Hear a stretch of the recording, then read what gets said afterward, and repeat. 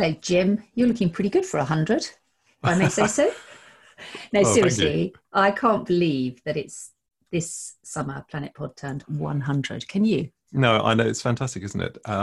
Maybe I've a little bit less hair than I had, and maybe it's slightly grayer than it was when we recorded episode number one. But no, it's been really amazing, isn't it? Who would have thought it? When we started off in our small studio right at the top of Euston Tower, that we would end up with 100 fascinating programs, and I've counted them up, and we had over 200 guests, and we have all been really interesting, stimulating, passionate, informative, which is great. And we've had baronesses to beekeepers, we've had climate activists. You've even sat on Waterloo Bridge, or whichever bridge it was, with Was Waterloo Bridge, actually. Waterloo Bridge. Yeah, we've had chefs, we've had everyone in between, and really, I mean, we should.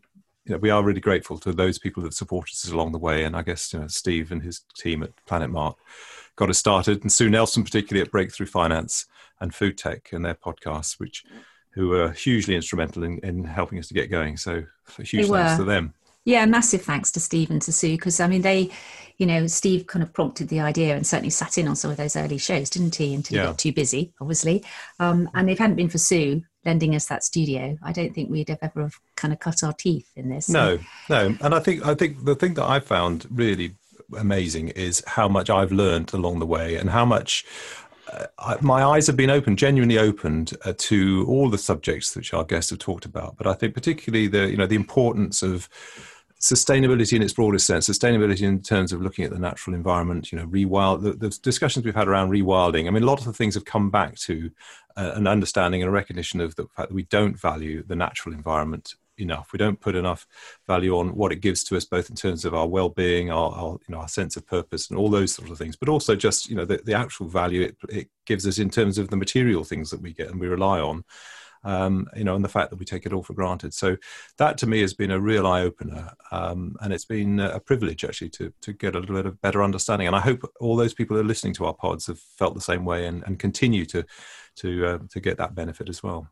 Yeah, I hope so. I must say I'm with you on that. I feel I learn something every time, and I can't really pick out a favourite pod because everyone is special and different, and I come away knowing something I didn't know before, or understanding or appreciating something I hadn't appreciated before.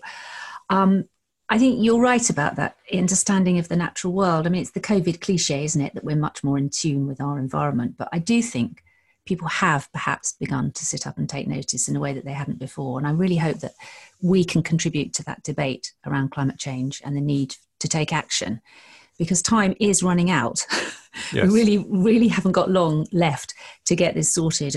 And what better time than now, when we're all actually focused on what the future could hold and how the future could be better for all of us as we come out of this terrible pandemic. I have to say, though, I do miss our little studio in the Bermondsey Biscuit Factory, don't you? I mean, particularly because we, put so much effort, and you put so much love and work into it, and all those fantastic panels that you've built and all the soundproofing. But we manage, we cope, don't we, with the Zoom studio? We do, and Zoom has been great, and obviously there are other providers of similar services, I'm sure, but but I do miss my broom cupboard. They're not sponsoring us, so I don't think it matters. No. But being able to sit and twiddle those little knobs and put my headphones on, but we do miss it, and I'm sure people miss being able to get back to their places of work. But at the same time, there are compensations, and we know that perhaps a more flexible way of working is the future. We know that, or it's likely to be the future. But I think there will always be a need for us to get together, person to person, and do these sorts of things. So. Nothing replaces that face-to-face contact, really, does it? And those chats and cups of coffee. However, we manage, and thanks to some really good kit, which you persuaded me to buy. Yep. I think that the quality of the programs holds up, and we're not going to let not having a studio stop us from doing 101 and beyond programs. Absolutely not. Particularly this autumn, because we've got a really exciting series on climate justice that we're kicking off today. We're going to be looking at wildlife crime, deforestation, how important biodiversity is in keeping the planet in balance, and what happens when it gets destroyed. And today's programme, we have a guest speaker who's really been on the front line of fighting for climate justice in Colombia and Mexico, among other places. So I guess we should probably get going. We should. I really look forward to today, and as you say, to the next 100 in our this journey that we're on. Yeah, 101 and beyond. Absolutely, great stuff. Planet Pod, essential listening for everyone who cares about the planet.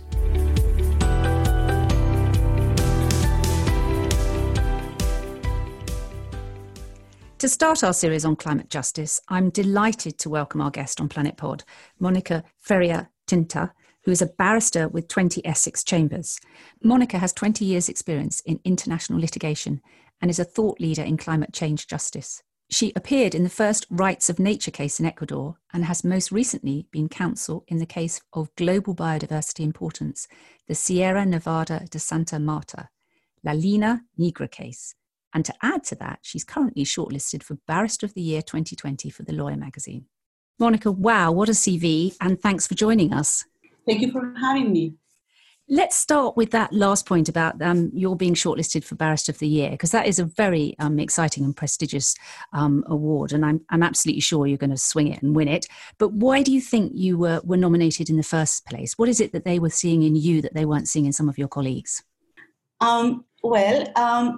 I believe that one of the areas that has been featuring in my practice quite a lot in the last year is climate change litigation. And within that, I've been dealing with issues concerning raising sea level rise, sinking islands, climate change as a human rights issue, phasing out coal mining as well, and different manners in which you can enforce the Paris Agreement in a context where climate change has become really a very, I would say, existential issue and a challenge for the world. So I guess all the different cases that I've been dealing with caught the attention of the jury, and I was nominated by the panel that judged this prestigious award. So one of the cases perhaps that I like to highlight is an extremely important one, right now pending before the Human Rights Committee. This is a UN organ that monitors the, I would say, the compliance with the international civil and political rights. So you may wonder, what does a human rights treaty has to do with climate change?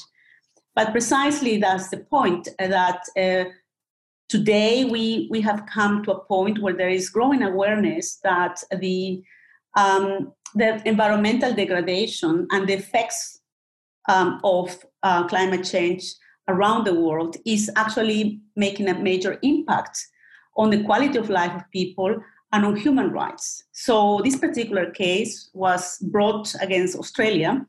It's called the Torres Strait Islanders case. I am counseling the case.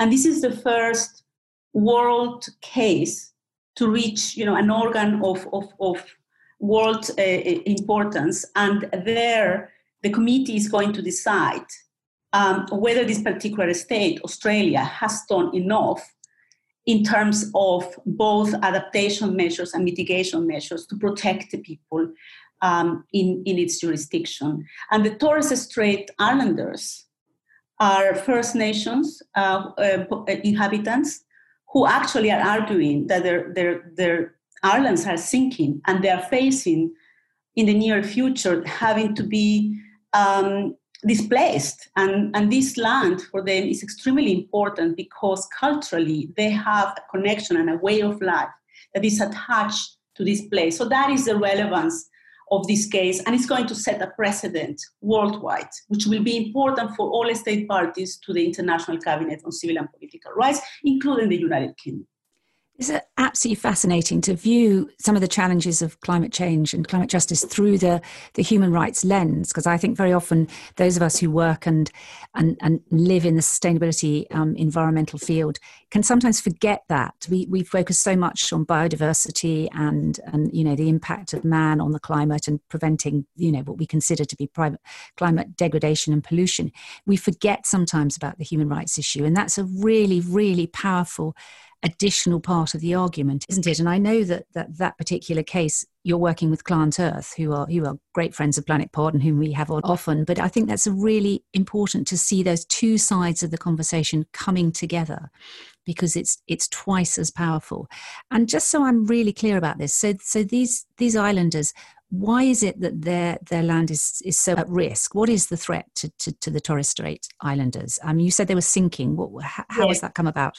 That's because of the erosion. So the sea is eating up slowly the island. And that is because it's an effect of climate change. When it happens, there's an impact on the sea. There's sea level rise. So each time, each year, you have areas of the land that are now covered by the sea. And not only that, but also there are other elements concerning the sea that affect the life in the land. An example of that is that because temperatures have changed, also the seasons are unpredictable. So, for example, and this affects everything from, for example, food security. Like these cultures rely on certain diets, and they could find fish in certain places, and now everything has changed. So places where they used to go and find fish at a certain point in time is no longer there. And this is also linked to their culture, because there are certain species that they rely on to have certain rituals, to teach their children, so the next generation, their own customs and traditional culture. And nowadays that is no longer as it was before, and is threatened. Also, for example, the connection that they have with their ancestors is extremely important as a way of life for them. And you have had their entire cemeteries that have been affected by the sea, washed away, with actual corpses and everything being uncovered. And this is extremely painful for the communities.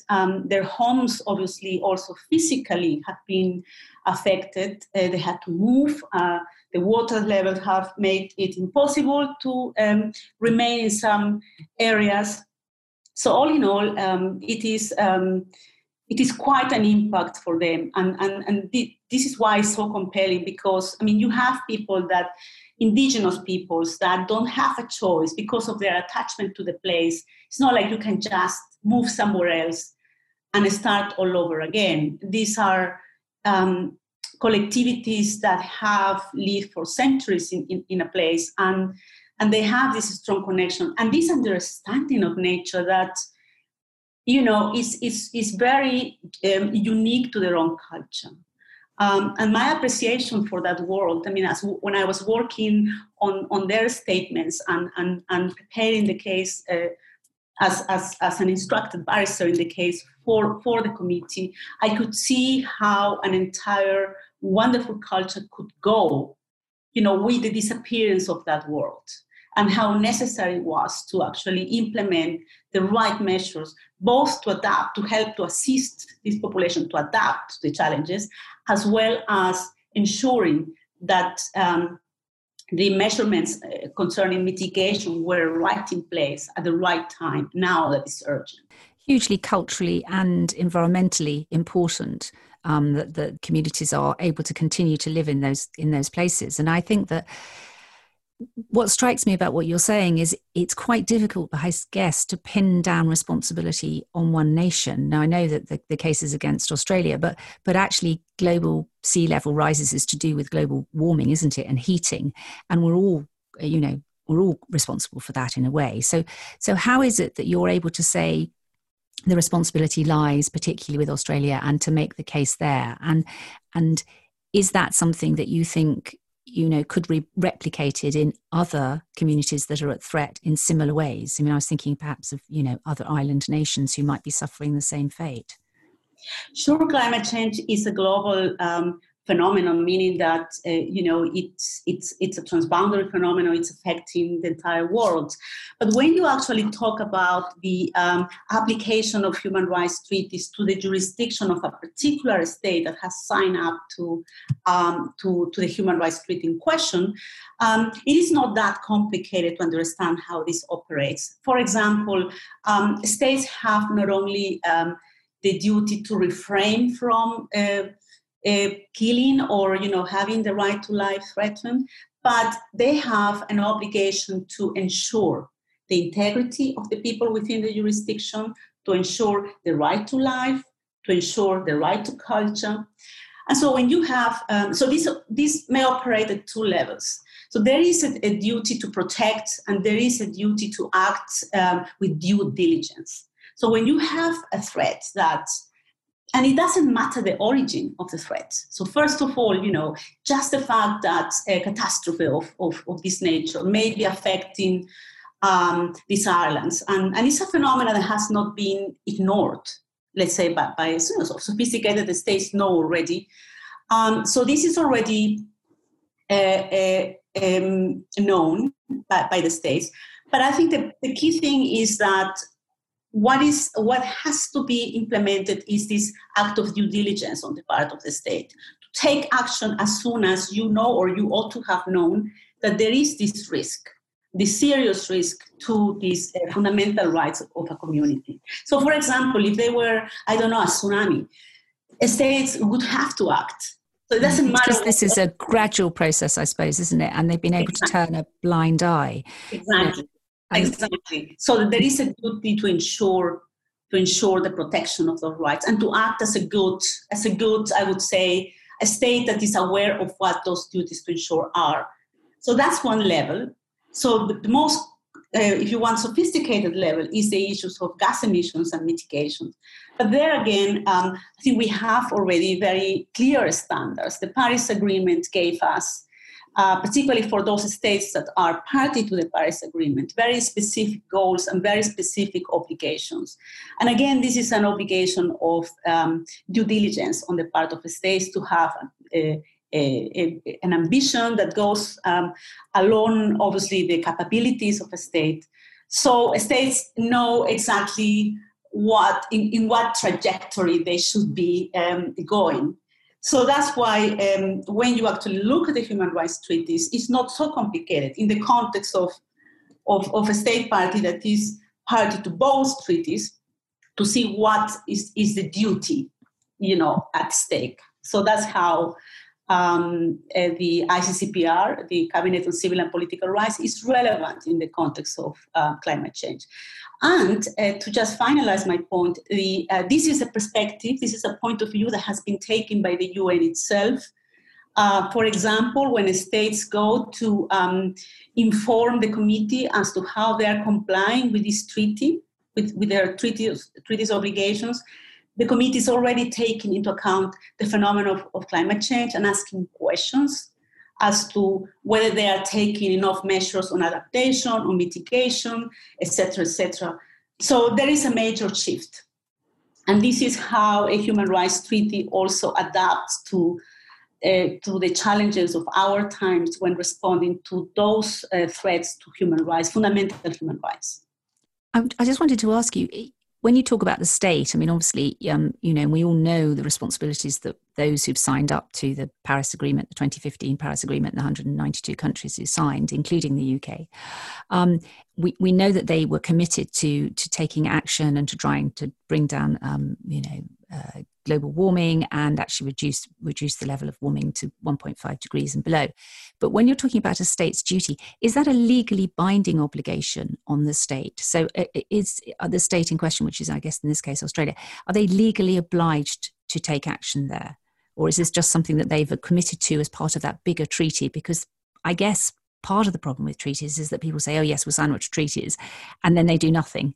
And it's terribly difficult to actually enforce treaties. And some of us back off our treaty obligations, particularly current in the UK at the moment, to topic of conversation of winding your way out of a legally binding treaty. But is that a legal duty of the state because they've signed up to the 2015 Paris Agreement?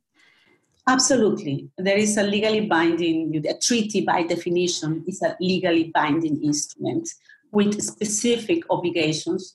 In this case, clearly obligations of conduct. And a state should be able to demonstrate that it's complying with such obligations of conduct. In this case, this is what is being invoked, it's a human rights treaty. But when you analyze a human rights treaty, you analyze a human rights treaty within its normative environment and also in light of the obligations of the state in question. So yes, would be my answer to your question. It's a legal binding.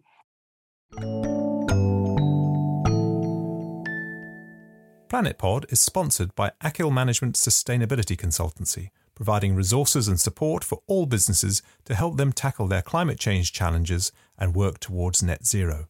For more, visit acylmanagement.com.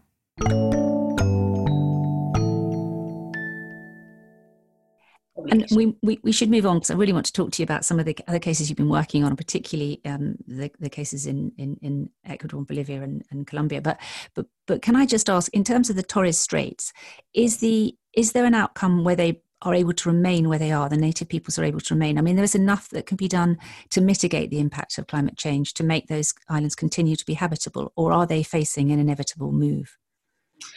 Well, I believe that it is in the public domain that there are many different measures that the state can take in order to address these mitigation needs, from, building seawalls to creating the right infrastructure, et cetera, et cetera. So there's plenty nowadays of knowledge around as to what works. In other places, for example, they're looking at mango groves and using that as a way to regenerate the space. So I think that we are very conscious nowadays as to the different possibilities in terms of adaptation measures that states can take. That's encouraging to hear, because there's some things that very difficult to control, the rise of sea level, but really important to help communities adapt so they can remain in their native lands. You've been working particularly recently on a very high profile case, I believe, looking at the impact of coal mining. And I think that obviously has huge ramifications for biodiversity and quality of life and the physical environment that the people who live in and near the coal mine experience, but obviously also has enormous political, small p, implications for how we approach these cases. So can you just tell us a little bit, Monica, about what you've been doing over the summer? Because it sounds incredibly interesting and quite demanding, I think. Well, yes. I was instructed by CAJAR, a Colombian group of lawyers, to act on a case that actually concerns one of the biggest or largest coal mining, open pit coal mines in the world, and the largest in Latin America, the Cerrejón mine. I was instructed to act on behalf of Wayuu communities. So Wayuu communities is an indigenous group who lives in the northern part of Colombia, in La Guajira. And this coal mine is located in their ancestral land. Now, the coal mine has been operating already for a few decades. However, there's a history, if you want, of litigation. The communities have taken up different legal action before the Constitutional Court of Colombia and other domestic courts in Colombia. And the most recently one was delivered was issued last December. And it was brought by women that live in an area very close to the mine, in a place called El Provincial. This is a community of about more or less 700 people. 33% of this group are children. And the children are particularly vulnerable to the effects of the mine. And basically, they argue that the mine was affecting the air. It has been contaminating the water and the land. And this has created there has been a real health impact in the population. So there's the dust and the particles coming out of the open cast mining itself, just polluting both water supplies and the air that they breathe.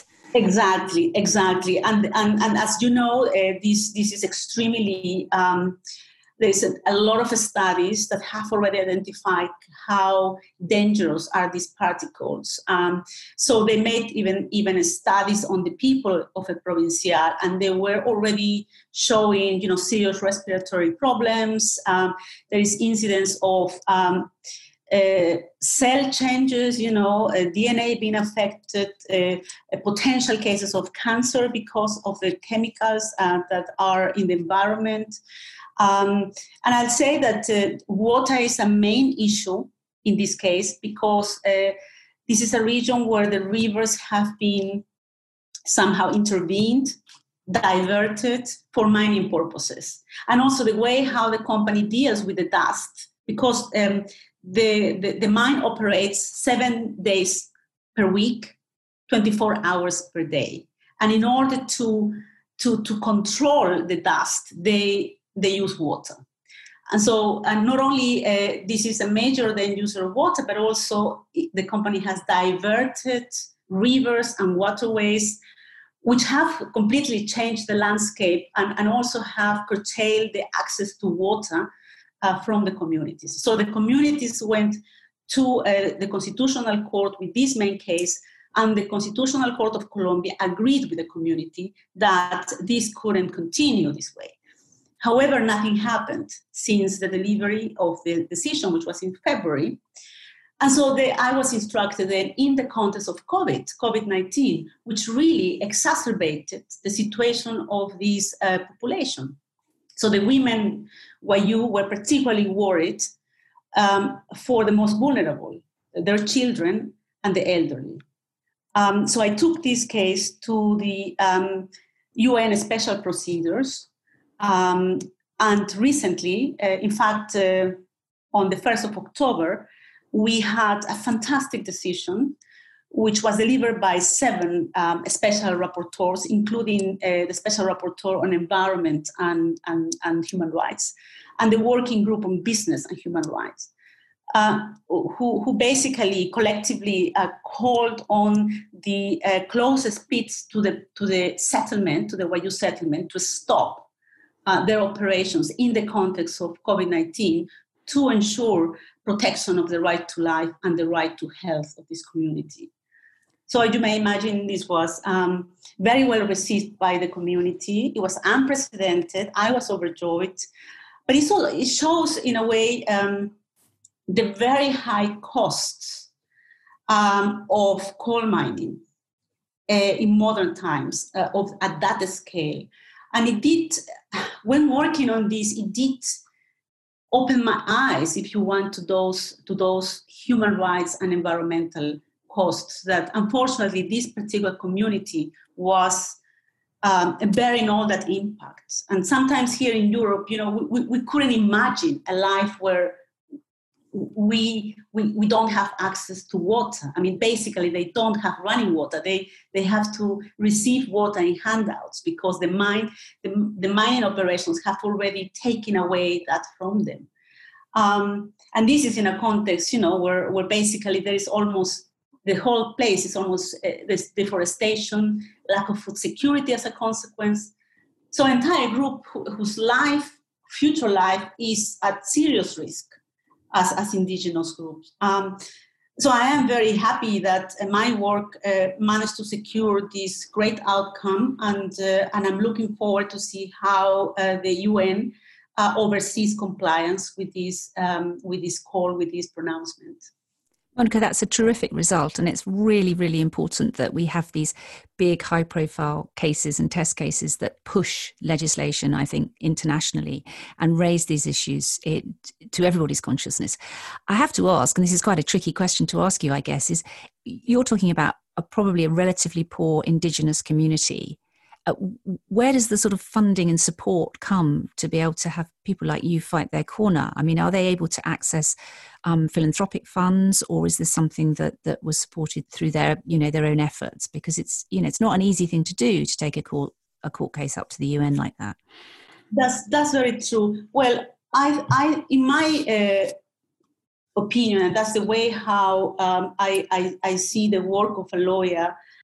So access to justice is fundamental.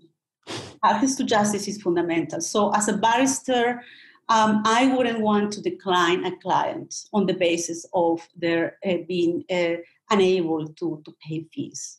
And this is just out of the awareness of the need for access to justice in a context that is almost, life or death.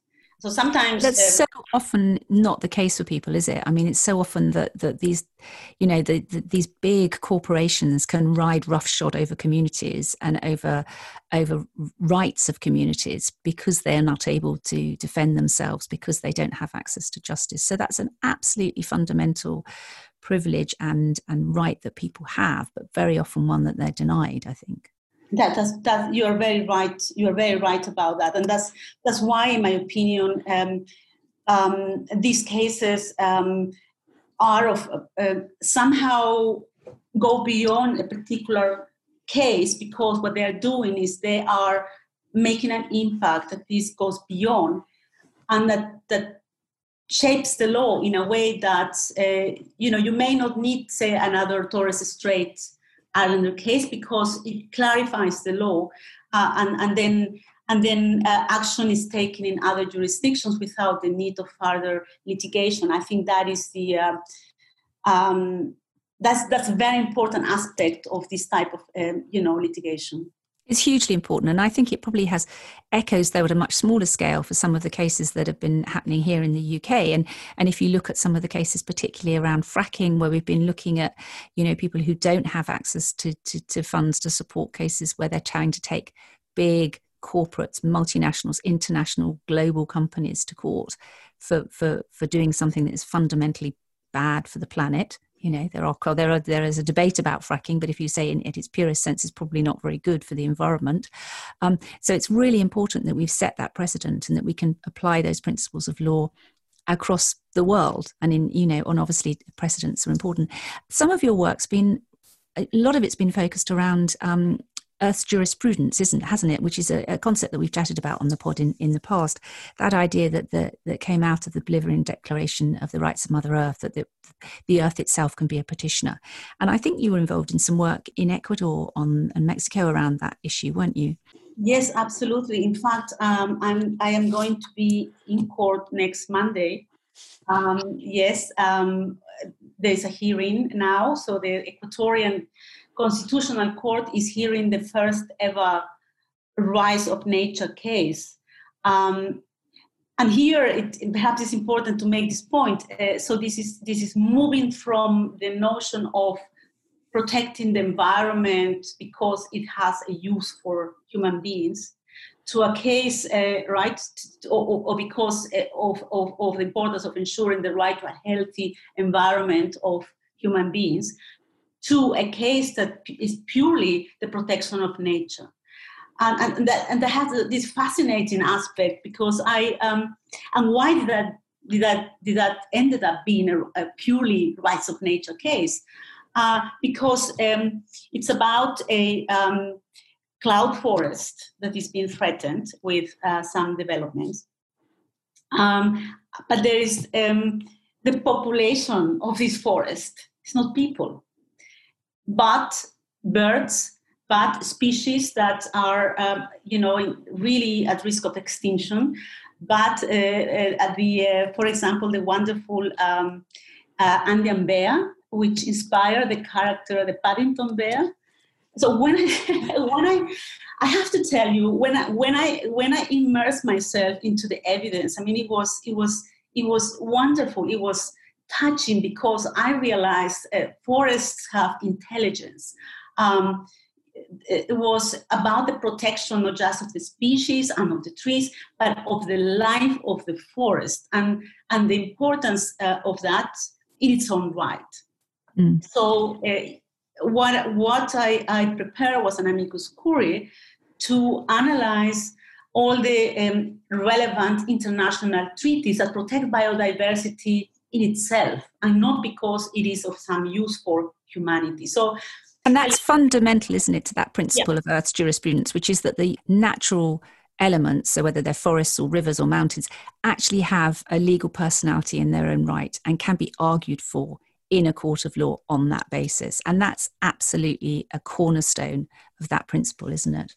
Absolutely. And this is the exciting aspect of my appearing before that court, that my client is basically, nature. And I believe that this is going to be a very important precedent, because it's the first time that the Constitutional Court of Ecuador looks in depth into what is the meaning of this particular provision in the Constitution of Ecuador, Article 71, which has no other equivalent in any other country in the world. So if it works, and these jurisprudential developments certainly are going to inspire other systems. And I think we are driving a bit towards that awareness.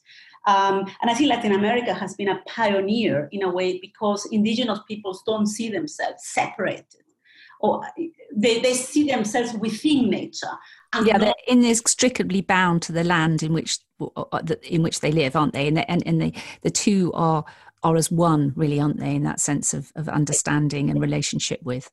Exactly. And I think this is a vision that is all obviously non-Western, but that we have a lot to learn from that. I mean, I say we because I'm living here, but obviously my roots are in Latin America, and I share that point of view. Is I can easily understand why we can see ourselves as being just another living creature, as any other species in the place. Monica, I feel the world is a slightly safer place because you are fighting on its behalf, and that you're a kind of warrior for climate justice in the best possible way. But what would you ask others to do? Because we can't all have the opportunities and the chances to do what you're doing. But obviously this is a message that we need to support, and we need to share, and we need to put calls out for action to both individuals and to nations and to governments and to policymakers, and perhaps to corporations as well. So what is it you think that citizens could do to kind of support this drive to make sure that we recognise climate justice and human rights justice as integrally bound up with one another, and we have that duty of responsibility to the planet? I don't see myself as a warrior. I was just lucky as a specialist in international law to use my skills to work. I think you're a warrior. I think you're fighting for the Paddingtons amongst all of us, and we are just so lucky that we have you, because without people like you who are really going to be able to drill down and make nation states sit up and take notice, we would be in a dire state. So I think that we are hugely lucky to have people like you fighting on our behalf. But do you think there is something that we can do? I mean, you have a call to demand action of others? I mean, absolutely. I think that we have to realize that this issue is penetrating all areas of law, for example. So my first call is, for growing awareness of that. And I'm telling you that this is the case from banking, to energy sector. We know that the energy sector is huge. So we are talking about really the future and how the future evolves. And obviously there are many important considerations here. One is to reflect on what is development and what is progress. And I think in the context of COVID, we have been very shaken out by how important, for example, is to be able to breathe. And breathing, that was taken for granted, is seen now as something important. So people realize how important it was to access a green area, to be out and to be able to walk and to be able to recharge, and for mental health as well. So this is a very crucial moment. And I think that the entire legal industry, in fact, is waking up to a moment where we will have to be extremely creative to advise our clients across, because investors are also interested in looking at sustainable ways, to actually invest for the future. And I think part of the role of lawyers is to advise on that. And at a very, if you want, a non-professional level, but at a different level, the personal level, I would say these situations also poses questions to ourselves and our lifestyles, our life choices. I became vegetarian in January. I have to confess that before I had never given great thought to that. But I did change, for example, and I think it's been an interesting journey. But I think one of the issues that I think we shouldn't take for granted at all is waste. And waste is something that we definitely can do something about at the personal level. So I don't believe that the trajectory of progress is anymore a consumption that doesn't stop. You know, if you were thinking about in the past, you know, to change mobile phone every 2 years or 1 year, some people, I don't know. Does that really, you know, is that really something good? You know, where does all this plastic and all these artifacts end? I mean, is it possible that things will forever be producing? Because where do you put the waste that we create? And I think that, you know, perhaps if we've learned anything from COVID, we've learned that you can rebalance and adjust your lifestyle, and you can look at things differently, and you can take actions, and however small those actions are as citizens, they do have an impact because they all gather together to create huge change. So if we all stop overconsumption and just overproduction, then we've been making major strides forward. Monica, we could chat to you for hours, and we must have you back to tell us how you got on with the latest case. And also, we wish you enormous luck for the Barrister of the Year competition. Not that we have a vote, but you've got our vote. So it's been fantastic. Thank you so much for giving us an insight into the work that you've done and for kicking off our series on climate justice so magnificently. It's been an absolute delight to talk to you. Thank you for joining us. Thank you very much for having me, and all the best with the series of podcasts. Thank you. You've been listening to Planet Pod with me, Amanda Carpenter, and our producer, Jim Hayward. If you like what you hear, why not subscribe via our website, theplanetpod.com, or via your favourite podcast app. Please don't forget to rate and review us. It really helps. And do follow us on Twitter @planet_pod and at Instagram. Until next time, thank you for listening and goodbye.